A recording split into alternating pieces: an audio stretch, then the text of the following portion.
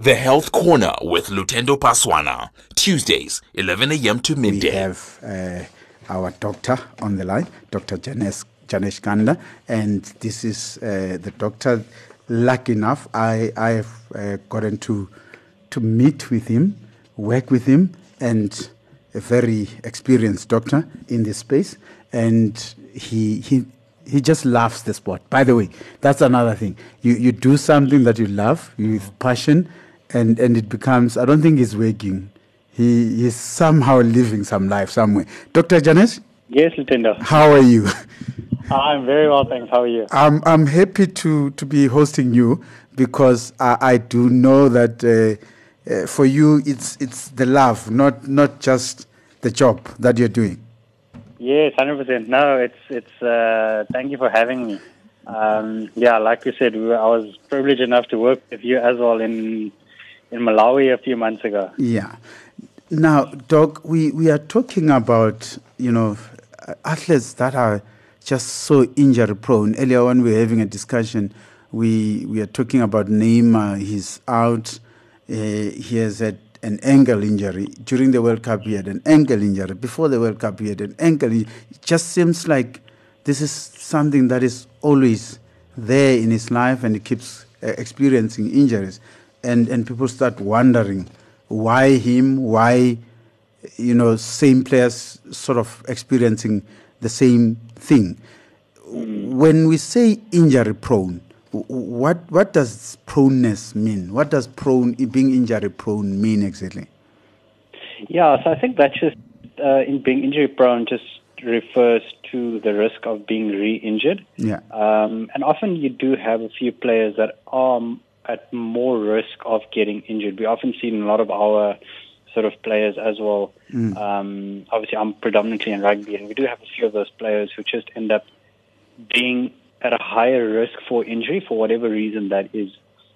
In a case like you've mentioned with somebody like Neymar, as soon as you have, one of the biggest risk of injury is having an injury on that joint or on that limb previously. That's one of the biggest risk factors for re-injury. So often, if, for example, he has injured his ankle 2, 3, or 4 times, it often means that there might be a bit of instability in that ankle that's putting him more at risk of multiple injuries throughout his career. And Doc, I'm sitting here and I'm thinking, are there some athletes that are more susceptible to injury than others? And when I'm saying athletes, maybe related to sports, related to the sports that they are doing, or just the way they are. Are there those that we can identify and think, they are just generally injury prone? Yeah, I think that's quite a difficult one.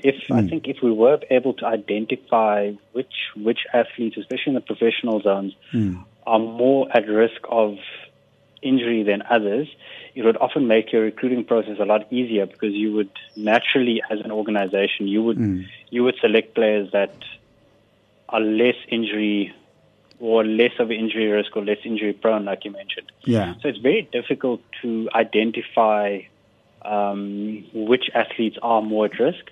I think as you work with the injuries, you often build this injury profile with them. And that's when you start identifying who is more at risk.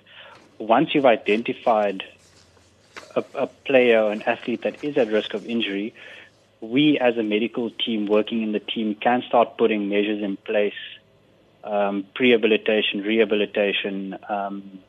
that can reduce their risk of injury. We can never make them completely injury-free, but we can at least reduce their risk of new or recurrent injuries.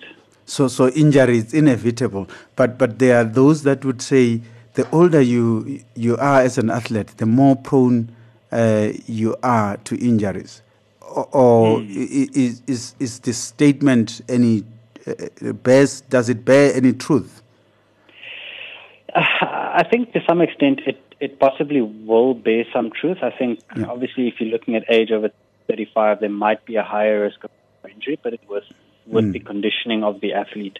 I think if you've got a well-conditioned athlete, your injury risk will be the same between a 20-year-old versus a 30-year-old. Maybe, if you're looking at a sport like rugby or soccer or where you are pushing the limits all the time, anything over sort of 32, 33, 34, you do have a higher risk of injury just because physiologically you are aging. Yeah. But again, it is one of those where you might see a older athlete that manages at a high performance in a high performance sport, and then in the same breath you might see a young athlete sort of straight out of school or quite young, 2021, that doesn't manage and has more injuries. Yeah. So again, it's not a sort of a rule. Yeah. That an older athlete will be more injury prone or more at injury risk than your younger athletes. Yeah.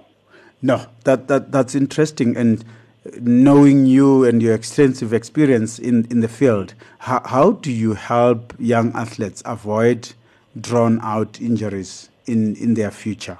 Is there a way that we can try and assist them? Yeah, so I think when we look at an injury, or when we look at injuries, or when we look at athletes, we need to bear in mind that injury can be predicted through sort of two aspects. So you've got external loads, and that's just their actual training load. How much are they running? How much are they lifting? How much are they accelerating? And then you've got the internal loads. How much of stress are they going through? Are they sleeping well? Are they eating properly? Are they recovering adequately? So when you put those two sort of internal and external loads together, we can start addressing components in each of those sort of headings. In the sense of external load, we need to make sure that we are loading our athlete appropriately. So we're not expecting them to rock up to training for their first day today and make them run 10Ks. And then do the same thing tomorrow and the same thing the next day, because we know that will lead to injury. So we need to slowly build a base that over 3, 4, 5 weeks, they are able to tolerate high loads. But in the same breath, we need to make sure they're recovering properly, they're eating well, they're drinking enough water or drinking enough sort of whatever supplement the recovery they need. Exactly. Okay. We addressing any sort of stresses that they have. When you look at your varsity cup is now going on, you look at your varsity athletes, studying causes a lot of psychological stress, which reduces sleep, which puts an athlete at risk of injury. So it's always important to address all these different aspects in order to help the athlete stay injury-free or prevent injury.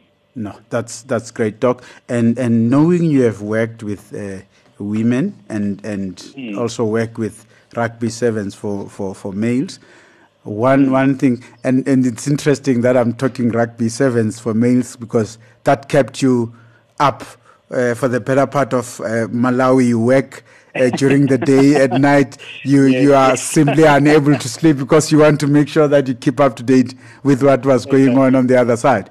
But would there be differences between men and women where injuries are concerned?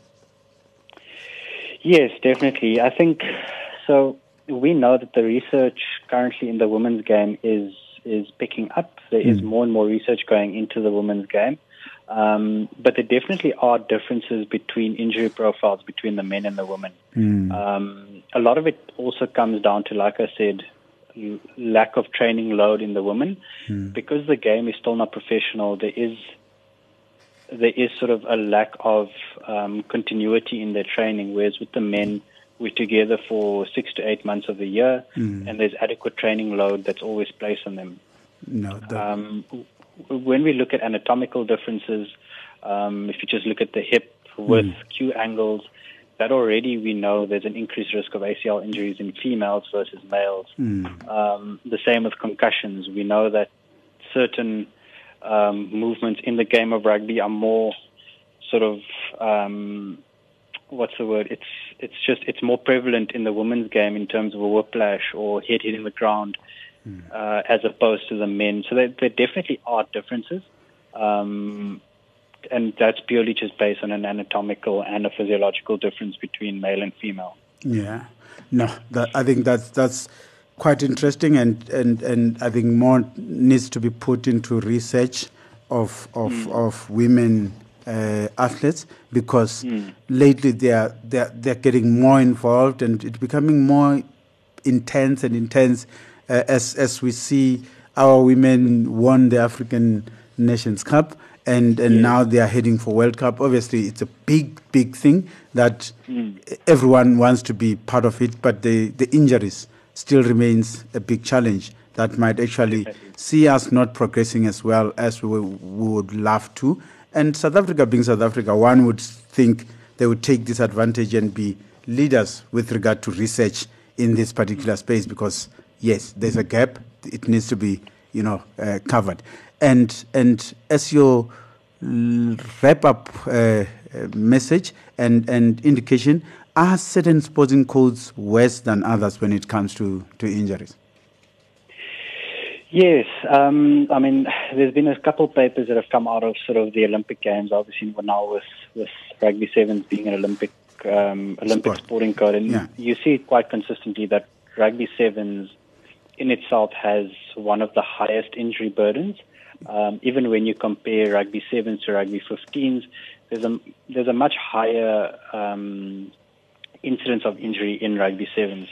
So rugby just being a contact / collision sport, we are bound to see much higher injury rates as opposed to football where you're more likely to see non-contact ankle, sort of knee, hip injuries, groin injuries, whereas with rugby you end up seeing a lot of the acute contact-related stuff, your concussions, your dislocations, your fractures. Yeah. So it's by nature of what sort of rugby is in terms of it being a contact sport. We do see quite high incidences of injury in rugby as opposed to other sports.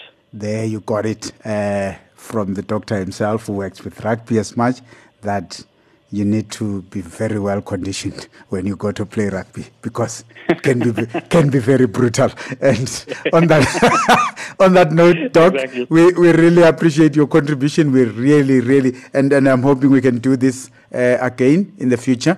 I have said to my producer, this is my doctor that I want us to from time to time we'll run to. If he has time, talk to him on time. He will avail himself and he will be able to talk to us. He will help us greatly.